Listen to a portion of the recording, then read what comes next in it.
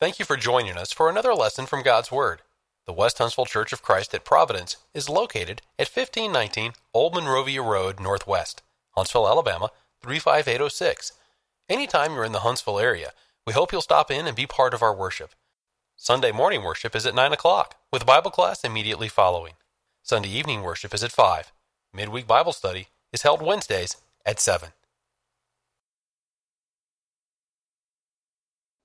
Our scripture reading will be from 2 Timothy chapter 3, verse 16 through 17. All scripture is given by inspiration of God and is profitable for doctrine, for reproof, for correction, for instruction in righteousness, that the man of God may be complete, thoroughly equipped for every good work. You may be seated. I suppose it shouldn't surprise us that as we think about the reliability of the Bible, that the one who has been attacked perhaps more than anyone else in Scripture has been Jesus Christ, who is the theme of the Bible, and the gospel accounts that record the life of Christ, or some of the acts and teachings of the life of Christ. You may have heard of Bertrand Russell, who was one of the more well-known agnostics of the 20th century. In a pamphlet, he wrote, "Why I Am Not a Christian," which happens to be on the New York Public Library's Book of the Century list. He said in this booklet, he said, "I do not believe one can grant either superlative wisdom or the superlative goodness of Christ as depicted in the Gospels. I am concerned with Christ as He appears in the Gospels." Taking the Gospel narrative as it stands, and there one does find some things that do not seem to be very wise. Interesting. You know, we talked this morning in the Bible class period about so-called atheist-making Bible verses that should make you an atheist, supposedly. And here, Mr. Bertrand Russell says that the gospel narratives that Matthew, Mark, Luke, and John should cause us to pause and consider some of these teachings and actions of Jesus, and why would they ever be emulated. Dan Barker, whom we've already mentioned a few times this weekend, in his pamphlet, which can be found online, called Why Jesus, he said, "Why is Jesus so special? It would be more reasonable and productive to emulate real flesh and blood human beings who have contributed to humanity, mothers who have given birth, scientists who have alleviated suffering, social reformers who have fought injustice, than to worship a character of such dubious qualities as Jesus." On evilbible.com, you can imagine what kind of website this is. Maybe you haven't visited it. I don't recommend it, but I'm quoting from it this afternoon. Charlotte Schnook said, "Dear believer, I refuse to accept Jesus as my personal Savior, for His behavior and teachings often expose one who should be escaped and not worshipped." It's interesting. So according to Scripture, God came from heaven to earth. And when God came from heaven to earth, this is how He acted, and this is how He spoke. This is what He taught. And some people contend that those kinds of actions should not be looked at favorably, and those teachings supposedly should be escaped, and we shouldn't imitate Jesus. Allegedly, Jesus is a liar. You know, this is one that I've heard Dan Barker use, I suppose, more than once, if I remember correctly, that this is from John chapter 5 and John chapter 8, that because Jesus said at one point in time that if I bear witness of myself, my witness is not true, then Jesus was a liar, and that John wrote a contradictory statement about what Jesus said in John chapter 8 verse 14, where he said, "Even if I bear witness of myself, my witness is true." And when you put these two statements on a screen right in front of you, and you put them side by side or one on top of the other, it looks like on the surface that there's a problem here. On the surface, does it look like there might be a problem? Even if I bear witness of myself, my witness is true or is not true. But if I bear witness of myself, my witness is true. So which is it, Jesus? Is it true or is it not true? That's a fair question to ask. There's no problem whatsoever in asking the question. But if we're going to ask the question, then we ought to be open to reasonable answers to the question. You know, last night we talked about the first two principles to help us in understanding. Really, those principles were not just to help us understand the Bible. Really, they help us understand anything fairly. That is to consider a person innocent until proven guilty, and that any possible, legitimately possible solution should suffice. That we observe the context of things, that we look at who is doing the talking, that we remember that supplementation is not equivalent to a contradiction, and that we also keep in mind that there's a lot of figurative language in the Bible, just like we use figurative language, and we give each other, we understand each other generally, or if we don't understand right at first, we oftentimes inquire more about the situation or about the conversation to find out more about what is being discussed. Well, when we use some of those principles in light of these two different verses, well, it's very helpful, including the fact that just stepping away for a moment and realizing that the last thing we briefly mentioned last night was, for there to be a legitimate contradiction between two different statements, then you must make sure you're thinking about the same person, place, or thing at the same time and in the same sense. In the same sense. So here's my question. Is it possible, this is Jesus, the same person making both statements, and it is at two different times, but you can still say something at two different times and it be, contradictory. It just could be that there are some statements that are made at different times that are not contradictory, like when the Bible tells us in Genesis chapter 1 that God made everything and everything was good, right? In Genesis chapter 6, every intent of the thought of man's heart was only evil continually. So which one was it? It's not a word, is it? So is it good or is it bad? Well, you have a lot of time separated in those two statements, right? So you have hundreds and hundreds of years. So it was good and then it became bad. But in this situation, here's my question. Is it possible that Jesus could make both statements in different senses? So let me just ask you this as we compare it to another statement we sometimes might hear. We won the game, we lost the game. That might appear like a contradictory statement. And maybe most of the time someone might be lying when they make this statement, or it's a contradiction. But there are times when such two different statements like this are different, but they are not contradictory. And someone may not be lying when they say it. Let me give you what I think is a perfect example that really happened back several years ago in 1990 when Missouri and Colorado played a college football game. And some of you are old enough, like me, that you remember this game because this was the year when Colorado, if I remember correctly, won a share. This was back before the BCS National Championship and the playoffs that they have today. They won a share of the national championship. They shared it with someone else. But before they ever shared a national championship, they played Missouri. And there was something interesting that happened near the end of this game. With 30 seconds left to go, Missouri was up 31-27, and Colorado had the ball first and goal at the Missouri 3-yard line. And this was the sequence of the events. On first down, Colorado spiked the ball to stop the clock. On second down, they ran the ball, but failed to score. On third down, they ran again and failed to score. On fourth down, they spiked the ball to stop the clock. And on fifth down, they ran the ball for a touchdown. That's what really happened. And if you're a football fan, you know there's something wrong with this.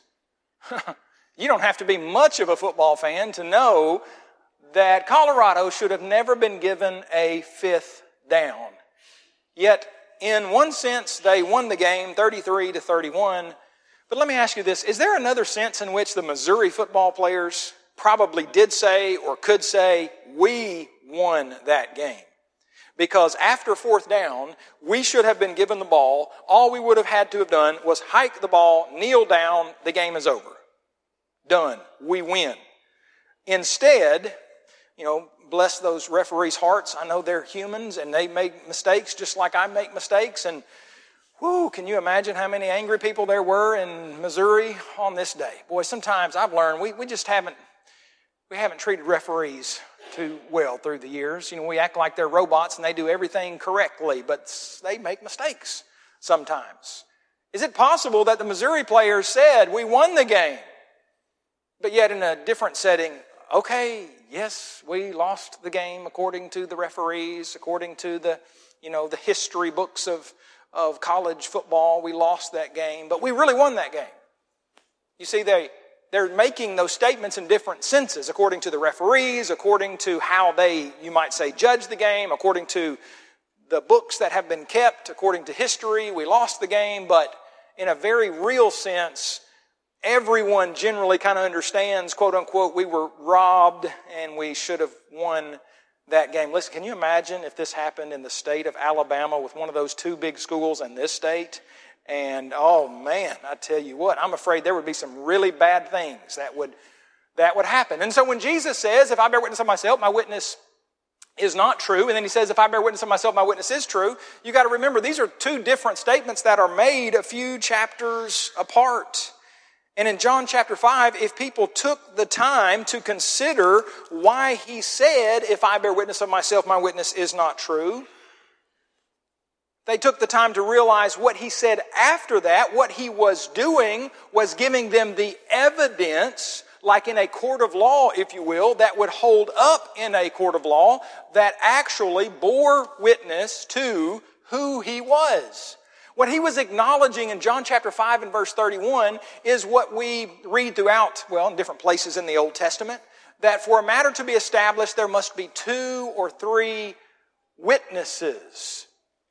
When Jesus came to earth, if he merely said, I am the Son of God, and never offered any proof, and there were never any other witnesses besides his own mouth speaking on his behalf, Jesus was saying, you shouldn't believe me if I bear witness of myself. If all I do is bear witness of myself, if all I do is a bunch of grand talking, then you shouldn't believe me. But if there are witnesses that confirm what I am saying, then you should believe them. So he goes on in John chapter 5 to list John the Baptizer. He bore witness of me. The miracles that I work, they bear witness of me. The Father himself bears witness of me. The Scriptures, and especially the law of Moses, he says, Moses wrote about me. The Scriptures bear witness of me.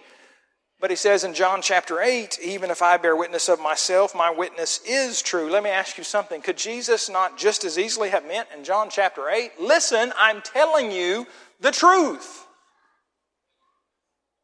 I mean, could a person who, let's say, is on trial for his life and someone is accusing him of something, but he's innocent, but he really has no proof of his innocence other than he's saying, listen, I didn't do anything. You accused me of this crime, but I was just home. I was home alone that night. There's no video footage of me alone. There's no one who can testify that I was by myself in my house, but I'm telling you the truth. Could someone say that and be truthful? Yes. Could Jesus say, if I bear witness of myself, my witness is true? For I know where I came from and where I am going, John chapter 8, verse 14, but you do not know where I came from or where I'm going. I suggest to you that Jesus could make these 2 different statements for 2 different reasons, and it be perfectly natural and perfectly logical. And no one has proven that Jesus is some kind of liar because of what he said in John chapter 5 and John chapter 8. There are some who claim that Jesus was just flat out disrespectful, that he dishonored his mother. For example, in John chapter 2 and verse 4, when Jesus was at the wedding in Cana of Galilee where there was a depletion of wine, and Mary said to Jesus, they have no wine, and he responded to his mother with this word, woman. Woman, what does your concern have to do with me? My hour has not yet come. Let me just ask you, what do you think would happen to Bo or Micah, my 2 sons, if they were to tell their mother in the kitchen, after she baked them some cookies or asked them to take out the trash, if they were to respond to their mother with these words, with this word, woman, what does that have to do with me? Well, I can just tell you, Daddy wouldn't be too happy about that right there. And Bo and Micah, if they were here, they would tell you, they probably would be very embarrassed that I am even mentioning them in this lesson, but they would have gotten an appropriate punishment at that moment in time. I'm not saying that they would have done what my mom did one time when I burped in her face and she just slapped me across the face. I'm not saying that that would be right. I'm saying I was a teenager at that point. I knew not to do that. I thought I was just being funny. And I'll tell you this, that was, I believe, at that moment in time, for me, I'm not saying that's for everybody, but for me, my mom did the right thing. Because you know one reason I know that? Because I never did that again. I learned from my mistake. I totally freely admit that, hey, in this day, in this time, you call some, if my wife were still here, she was here Friday night and went back Saturday to the house. If she were still here today and someone came up to my wife and said, woman, what are you doing here? I would be like, are you talking to my wife? I'm not used to people talking to my wife like that. It just sounds odd, kind of disrespectful in America, in the 21st century, in English, in our culture. Yes, it does. Richard Dawkins, he just said, Jesus' family values, it has to be admitted, were not such as one might wish to focus on. He was short to the point of brusqueness with his own mother. I want you to realize, we have been, and we try not to just quote some fringe unbelievers when we quote people at Apologetics Press. And, we want you to know that we have looked at not everything that leading atheists, agnostics, and skeptics have written, but we try not to just skirt the issues when people have questions or criticisms. And, we may not always enjoy answering or trying to give a defense for a rational reason why, an unbeliever is wrong about their criticism of God, the Bible, Jesus, and what Jesus did for us. But I want you to see that. Here's probably the most famous atheist in the world, and he thinks what Jesus said in John chapter 2 was just flat out disrespectful. Dennis McKenzie said in Matthew 15:4, Jesus, he told people to honor thy father and thy mother, yet he was one of the first to ignore his own maxim by saying to his mother in John 2:4, woman, what have I to do with thee? Imagine someone talking to his mother in such a disrespectful manner. I can't imagine that today in this time, and it would sound disrespectful. Addressing her by such an impersonal noun as woman, talk about insolent and insolent offspring. Jesus needs to practice some parental respect. So supposedly, according to these men and some of those that we quoted earlier in this period together, Jesus was just rude. He was just rude because, who talks to his mother in that way? But let me ask you something. Are you sure that it was wrong for him to talk to his mother in this way at that time, some 2,000 years ago, in that place, a different country, in that culture, a different culture, in that language, written in Greek, spoken most likely in Aramaic? Are you sure that, upon what basis? You see, this happens so often. I was about to say all the time. That was another one of those figures of speech we talked about last night, hyperbole. It happens where so often we judge matters in Scripture by how things sound today in 21st century America. But it's unfair to do that. Do you want people judging you and your words and your actions based upon what is in popular culture 2,000 years from now? If there's video footage or documentation of your life, do you want people to judge you based upon what's going on 2,000 years from now or what's going on today? And, of course, what Scripture has to say. You see, Jesus used this same word. Woman, he used this word when complimenting the Syrophoenician woman's great faith in Matthew chapter 15, when he said, woman, great is your faith. Are we really supposed to believe that he said, woman, great is your faith? Or was this a compliment, and he used this term in a very complimentary way? When he affectionately addressed Mary Magdalene after his resurrection, who was weeping because Jesus had died and someone had stolen his body? That's not really what happened, but she's weeping, and he says, woman, why are you weeping? Are we really to believe that the crucified and resurrected Jesus was just disrespecting and talking rudely to Mary Magdalene? Or that when Jesus was dying on the cross, and he said to his mother, one last time from the cross, woman, behold your son. I really don't think that anyone who is being the least bit fair here would conclude that Jesus was just being mean one more time to his mother. But if we're being fair, and we're being honest, and we're being just, surely, and if we recognize the first principle of last night, that Jesus or the Bible writers are innocent until proven guilty, that there has been no guilt proven that Jesus has somehow disrespected his mother because of the use of the word gune rather than mater. Well, why did he use that word? Well, we can't know for sure. Some have suggested maybe he was indicating that a new relationship between he and his mother was beginning as he entered his public ministry. But one thing we can know, critics cannot prove that Jesus was acting disrespectfully towards his mother. Or what about this question that people have about Jesus and the gospel accounts? When was it that Jesus actually cleansed the temple? Was it later in his ministry, or as Matthew, Mark, and Luke indicate, or was it early on in his ministry, as you read in John chapter 2? In fact, right after the account that we just got through reading of, where Jesus was speaking to his mother, allegedly disrespectfully, but was not, you read in John chapter 2 and verses 13 and following, that Jesus went and cleansed the temple. And so the criticism is, the accusation is, it could not be both ways.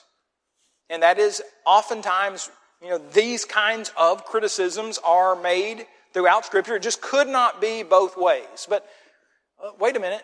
Again, the Bible writers are innocent until proven guilty. Here's a question for us. Is it possible that the temple needed cleansing twice in a 3-year period? Is that possible?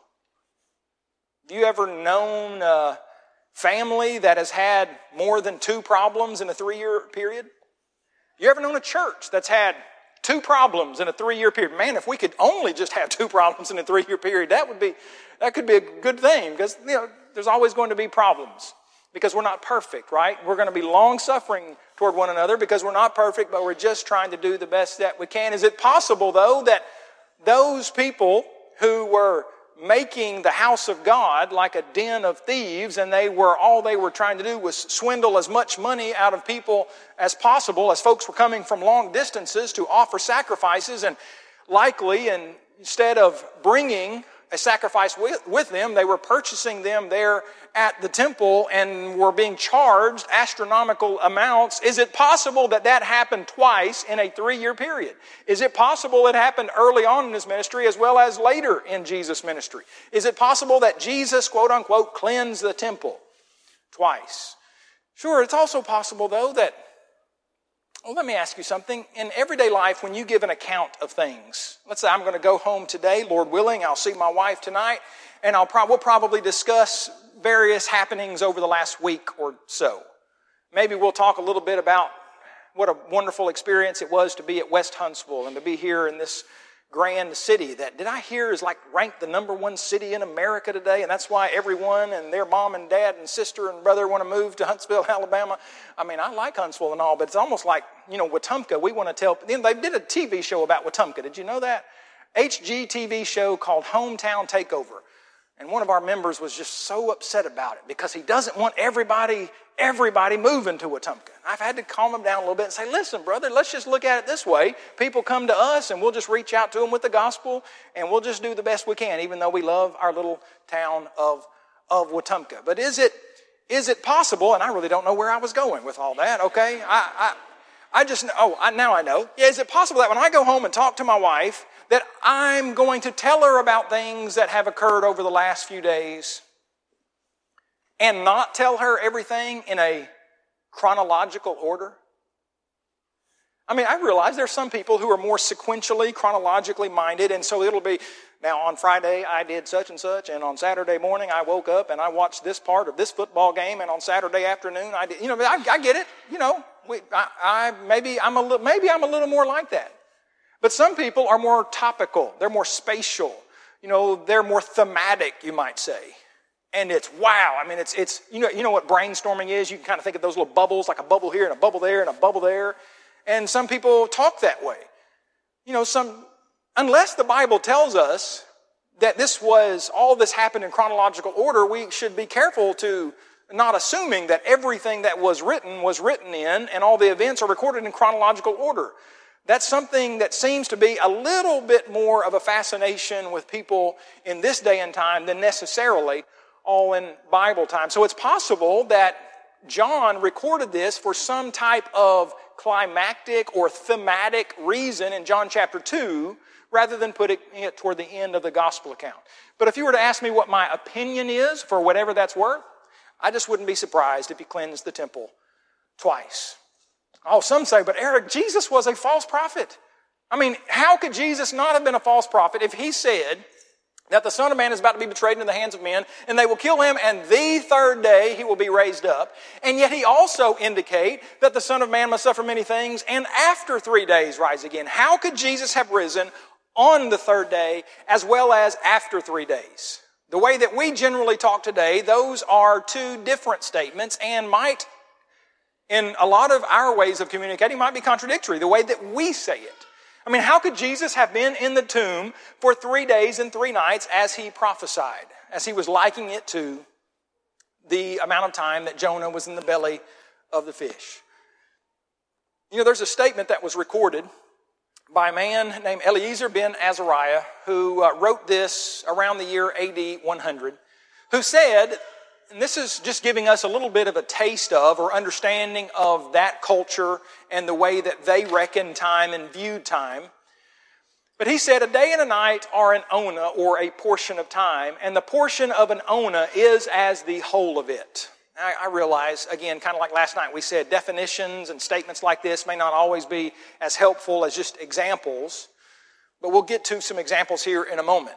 But what he said, and this isn't Scripture, okay, I'm just telling you, this might give us a little bit of an indication of how people in that day and that time and that culture thought of days and time.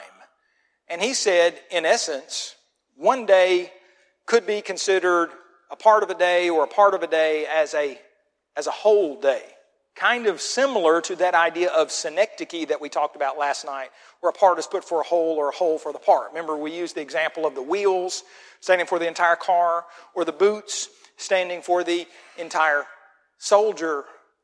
You know, this was another principle that we did not get to last night, but it's a really good principle to remember that I'm confident that you've probably heard a number of times, and that is, as much as possible, if you want to, let me just say this, if you want to understand Eric, if you have a question about what Eric has said or what Eric has written, you might understand me better if you were to ask Eric's enemies, right? Then you would understand Eric. Or if you were to ask, other people who have an acquaintance with Eric. I don't normally talk about myself in third person, okay? I'm just saying, if you want to know something more, if you misunderstand something I said, or if I made a mistake and you want to call it to my attention, which that happens a lot, okay? Then you might come and talk to me. You know, if we want to learn something about the Bible, if we have a question about something that there is in the Bible, that someone wrote in the Bible, then what's the best thing to do? To be fair is to let the Bible explain the Bible. And that is such an important principle of interpretation because it's fair, it's just, it's what we would want. We don't want you to make judgments about me or someone else, just about what other people are saying about me or you.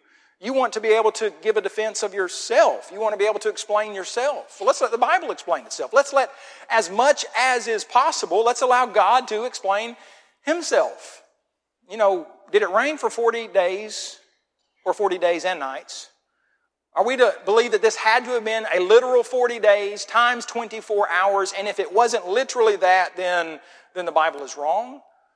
Were Joseph's brothers, were they in the prison that Joseph put them in? Were they in there for 3 days, or were they released, all of them but one, on the third day? Because if all of them were released except one on the third day, then they weren't in there a literal 3 times 24 hours. What's that? 72 hours? In 2 Chronicles chapter 10, you can read where the Israelites came to Rehoboam, who was still the king of the united kingdom, that Jeroboam and all of Israel came and spoke to Rehoboam, saying, "Your father made our yoke heavy. Now therefore lighten the burdensome service of your father." So he said to them, this is Rehoboam, said to them, "Come back to me after 3 days," and the people departed. This might be one of the clearest examples of how the Bible writers use these terms of days and nights and 3 days and after 3 days and on the third day. He said, "Come back to me after 3 days." So how did they understand this? Interestingly, just a few verses later, you read, so Jeroboam and all the people came to Rehoboam when? On the third day. As the king had directed, saying, "Come back to me the third day." Wait a minute, the king said, "Come back to me after 3 days." But they came back to him on the third day, and they said that the king had directed him to come back on the third day. So, did he say after 3 days or on the third day? And here is how they would answer that question. Yes, it meant the same thing in Bible times.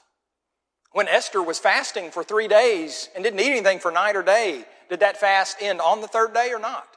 I mean, she went before the king on the third day.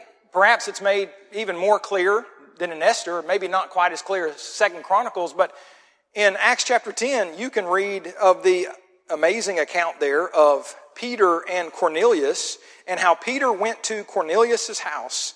And when he got to Cornelius' house, there in Caesarea in Acts chapter 10, Cornelius says this, 4 days ago I was fasting until this hour, 4 days ago. But you know, when you calculate backwards how many days ago it was, if it is to this hour, it's actually right at 72 hours. How many days is 72 hours? Oh, 3 days. But Cornelius says 4 days ago to this hour. I mean, again, you can write down those references if you want. Acts 10, 3, 9, 23, 24, and 30. And you can see it was right at 72 hours. And he said 4 days ago. You know why he said 4 days ago? Because as we mentioned earlier on, Rabbi Eliezer ben Azariah said, a day and a night, or as an ona, or a portion of time, and an ona is as the whole of it, that sometimes in Bible times, in that day, in that time, in that culture, a part of a day could be considered a whole day. So that if this happened on, let's say, Thursday, when Peter finally came to Cornelius' house, and he said 4 days ago, he meant Monday. Even though from Thursday to Wednesday to Tuesday to Monday was literally like 72 hours, but it was a part of Monday and Thursday and a whole of Tuesday and Wednesday. When we allow the Bible to explain the Bible, we see that it's not a problem whatsoever to learn that Jesus said he would rise on the third day or after 3 days, or he was in the tomb for 3 days and 3 nights. In that day and that time, they all understood him to mean the same thing. Even Jesus' enemies, even they did not think that Jesus had lied or contradicted himself about this. They went before Pilate and said, "Sir, we remember while he was still alive how that deceiver said, after 3 days I will rise. Therefore command that the tomb be made secure." Be made secure until when? Until the third day. But they're saying, but he said he would arise after 3 days. Why would they only want the tomb to be made secure until the third day if they really thought this meant, how we would kind of understand it as after 3 days today? Well, to them, after 3 days meant the same thing as on the third day. You may not like this way of reckoning time. We may think it's strange, but just because it is somewhat foreign to us perhaps does not mean it was wrong for them to talk about it this way if that's how they refer to it in their culture. There's some people who probably think that we're kind of weird. They come to America, they check in a hotel at 9 o'clock at night, and they're told, well, check out is at 11 a.m. in the morning. Well, how many days am I paying for? Oh, you're paying for 1 day. 100 buckaroos or more, maybe, depending on what kind of hotel you have. And personally, I just really appreciate a clean hotel room. If I have to pay a little bit more for that, hey, I'm just thankful for clean sheets and not having bed bug bites and, wet floors and all that. You ever had some of those issues? Okay, I'll just move on. But, can you imagine someone saying, wait a minute, what if they decided, just refused to leave at 11 o'clock? And let's say that they're just going to stay until they need to leave or have to leave at, for their schedule, and they don't leave until 6 p.m. that night. Think they might get charged for 2 days in that hotel? Is that fair? It's not even 24 hours yet. Been 21 hours. Checked in at 9, leaving at 6, right? If the math is correct, 21 hours. You're going to charge me for 2 days? We don't have we generally understand how reasonable that is. And so sometimes, brothers and sisters, let's be careful not to be what some might call kind of ethnocentric, that we think that our way of doing everything is exactly right, and the way that people do things in other areas of the world or in other times in history, that the way they did things, said things, that they're just wrong. They just did things differently. We could go on, and we could see, in fact, you can go to the Apologetics Press website or to our app that I was just informed today that the search engine for articles on our app not working quite right, so hopefully we'll get that fixed before long. And you can see where there are dozens or hundreds of these allegations. So Jesus made a mistake here, or Matthew, Mark, Luke, or John made a mistake there. And you can read where there are reasonable answers for these things. My encouragement to you as we close this weekend together and this wonderful Lord's Day that God has given us, it's been a blessing for me to be with you all. I thank your elders and ministers for this invitation to be here, and I look forward to our paths crossing again. My encouragement to you is to realize, hey, you know what? I can do my part. I can do my part in being a solid, faithful servant of Jesus Christ.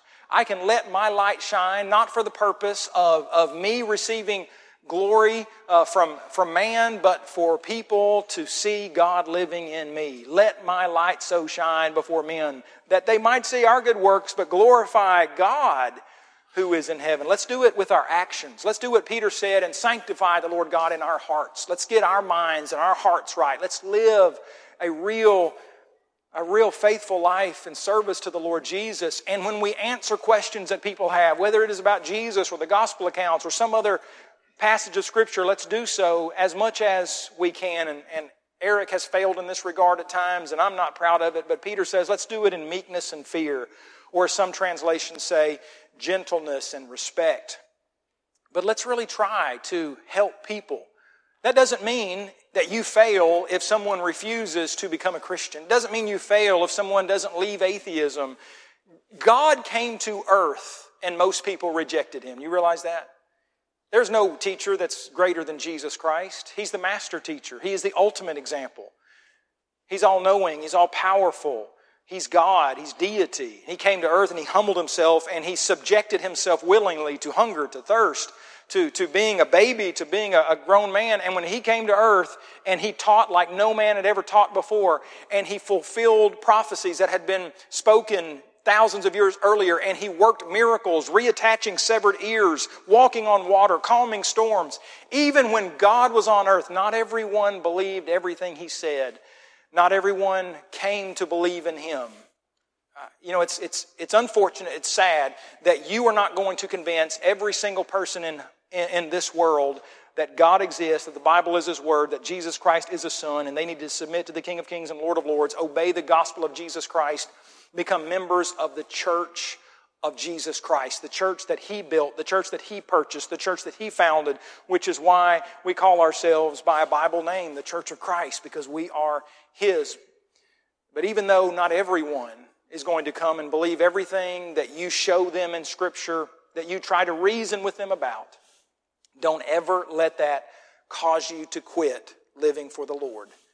You may not teach and convert with the gospel of Jesus Christ one person in your lifetime. You may not. I read in my Bible where Noah was a preacher of righteousness, seemingly preached for possibly 120 years, if I understand Genesis 6:3 correctly, that the Spirit of God strove with man for that long. And perhaps it was all through the preaching of Noah, and besides his wife, 3 sons and their wives, no one else was on that ark. It may be that you teach the gospel to one person who becomes a Christian. But that one person may be an Apostle Paul. That one person may be a Lydia. That one person may change the lives of thousands and thousands of people.